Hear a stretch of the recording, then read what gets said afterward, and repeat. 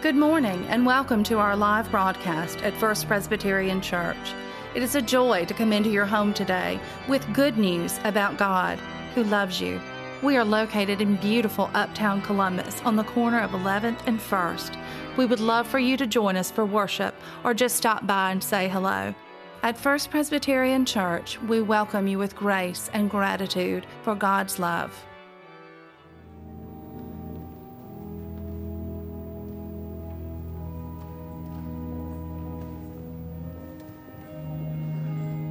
As those are able to, please stand for our first lesson from Psalm 24. And listen now to the Word of God. The earth is the Lord's and all that is in it, the world and those who live in it. For He has founded it on the seas and established it on the rivers. Who shall ascend the house of the Lord? And who shall stand in His holy place? Those who have clean hands and pure hearts, who do not lift up their souls to what is false and do not swear deceitfully. They will receive blessing from the Lord and vindication from the God of their salvation. Such is the company of those who seek Him, who seek the face of the God of Jacob. Lift up your heads, O gates, and be lifted up, O ancient doors, that the King of glory may come in. Who is the King of glory?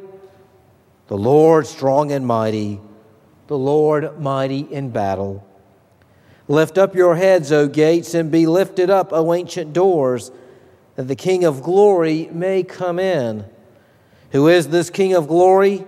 The Lord of hosts. He is the King of glory. And this is the word of the Lord. Thanks be to God. Please be seated. The New Testament reading for this All Saints' Day, where we continue to think about the light shining through the saints, through us, as the sun, is John 11. I invite you to stand as we hear this scripture. When Mary came where Jesus was and she saw Him, she knelt at His feet and she said to Him, "Lord, if you had been here, my brother would not have died." When Jesus saw her weeping and the Jews who came with her also weeping, He was greatly disturbed in spirit and deeply moved. He said, "Where have you laid him?" They said to Him, "Lord, come and see."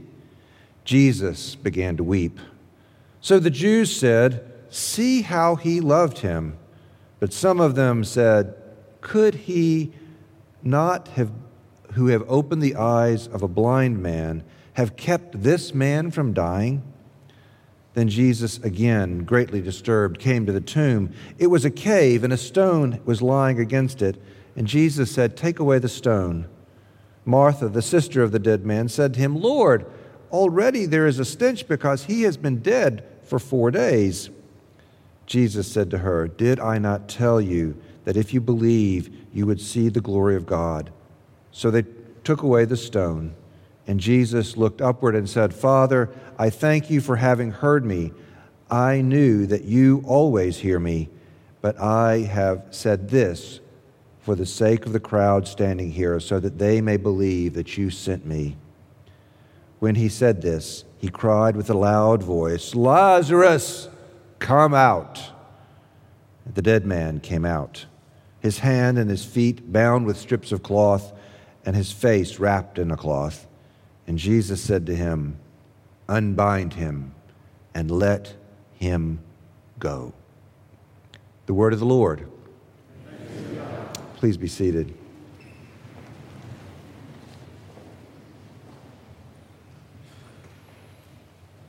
If only. If only. If only is a game we play. Mary played it with Jesus. If only you had been here, Jesus, then my brother would not be dead. Maybe you have played it with somebody, maybe with God. If only you had shown up, then this wouldn't have happened. We may play it with our spouses or our friends or our family members or work colleagues, if only you had done this, then that wouldn't have happened. If only you hadn't done this, then we would be in a better place. It goes without saying that if only you had done this or that, then something else would have happened. Jesus had gotten the message that his friend Lazarus was ill, deathly ill, was going to die, as a matter of fact. But when he got that message, as it says in the first part of John chapter 11, he did not immediately come. He waited. So Mary's comments, indeed, might have been true. If only Jesus had come when he was called, then maybe something would be different. The whole account of raising Lazarus is clearly not business as usual, clearly not the world that we know or we think we know. There is something that Jesus is demonstrating in this relationship, in this world. There is something else for us. Jesus is inviting Mary and Martha, the dead man's sisters, and the whole community that was around him, and in fact inviting us to find a new way of living. It is not the old game of if only. The new way of living that Jesus offers to us is unbind him. Unbind the powers of bondage and death. That's a pretty tall order, you know, to think that we can unbind things that seem permanent, for which there is no change. Today we have prayed for all of the saints, but particularly we remember those who have died within the past year. In our Presbyterian tradition, all believers in Jesus Christ are saints, so everybody is a saint. You are a saint. Doesn't mean that you are always saintly. We won't go into that. But you are a saint because you are a follower. You are a disciple of Jesus Christ. Anyone who follows Christ is a saint. That includes us, those of us who are gathered here. It includes those who have died, not only in the recent past, but farther back in our history and in the history of the world. And it includes those people who are not yet born, but who will follow Jesus as their Lord and Savior. We're part of a grand community of faith, a family of faith that was, is, and will be. And the gates of hell shall not prevail against it. That is what the Lord shared with us. We are part of this, and we celebrate that. And we do that just as we begin this season of holiday comings and goings. We talk about our traditions for Thanksgiving and Christmas and New Year's, and very often the conversation among family and friends and at school and work is going to be, well, where are you going to go? Who are you going to be with? And all the other things that go with that, sometimes good, sometimes not so good. But we'll be focused on that. But we also, beginning with All Saints today, we remember sometimes the people who are not there. The people who have been there in our past, but are not there. 3 years ago, my father died. And so this is the third season of these holidays where he has not been present with us. But I remember particularly some of the things that we did. And one of the things that my father loved to do was to carve a jack-o'-lantern, which of course is a Halloween occasion, which happened yesterday. But he loved to carve a jack-o'-lantern. And I remember as a child how we would gather around the kitchen table and we would spread out newspapers and we would have the pumpkin there, and my mom or my dad would draw a set of triangle eyes and snaggletooth grins and cut the top off. And after we cut the top off, then it was my job and my brother's job to kind of reach in there and pull all that gooey, slimy stuff out with the seeds and plop it down on the newspaper. And then my dad, who was a doctor and trained as a surgeon, would make the incisions quite precisely. Some of you know how that feels, or what that looks like. And then we would put a candle in it, and we would take it out to the front stoop, and we would light it. It would be dark. It was a wonderful memory for me to have. And when my father had grandchildren, he would come to our house at this time of year on occasion, and we would do that all over again. It was a wonderful, meaningful time. And on one of those occasions when Dad came to our house and we were doing this, I had a conversation with him somewhere along the way. Where did this come from? How did this happen? And he told me that when he was a child, that is what he did. My grandfather died when my dad was 11. And he died in the middle of the Depression. And they were poor. Their business had gone belly up.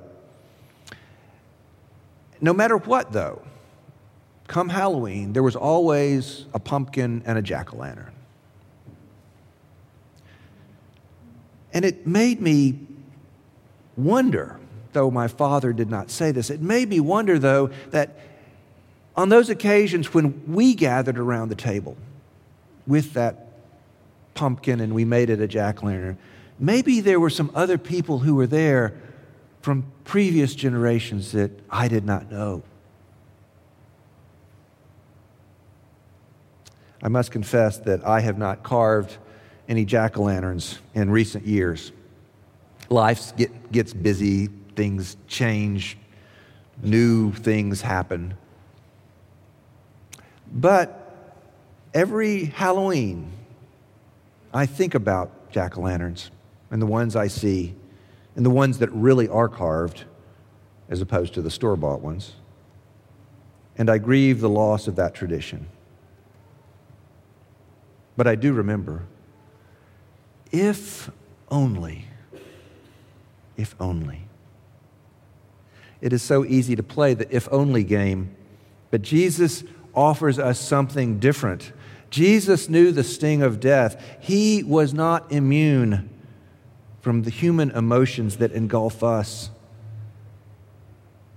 When you have a dear friend or a family member die, very often we are swept with grief, and it affects different people in different ways. You don't have to weep to experience grief, and in fact, sometimes we don't. But sometimes grief comes upon us, not just at that time, but at other times. And Jesus wept. Jesus cried. And when I think of weeping, I think of that word meaning the very breath of our body rattles, and we utter something that is almost unintelligible. And all sorts of bodily fluids begin to flow from our nose and our mouth and our eyes. It's not very pretty. It is feeling pain at a very real stage. And that's what Jesus did. Scripture says he wept. And the crowd around him says, look, he's weeping. Some mocked him. Some mocked this display and said, if he had been so strong and so powerful, why didn't he show up earlier? But Jesus' tears, his weeping, is not a sign of weakness. It is, in fact, a sign of strength.